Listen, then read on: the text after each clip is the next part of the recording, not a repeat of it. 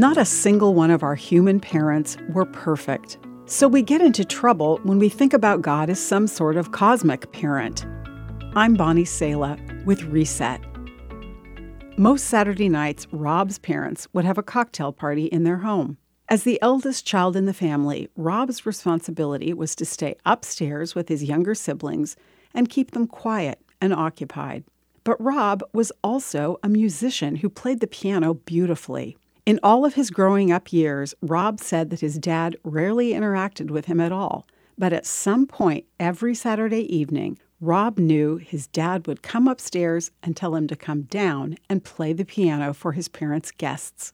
Rob said he spent each of those Saturday nights filled with dread. His dad expected a performance, and it had better be a good one.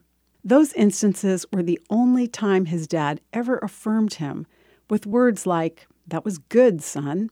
Rob felt like his Saturday night performances were all that really mattered to his dad. The pressure to perform is something that's easy to carry over into our relationship with God, our spiritual Father. It's easy to think that because of what Jesus did for us, we'd better live up to it. But 1 John 3:19 gives us a very different picture. It says, "We set our hearts at rest in His presence," it reads.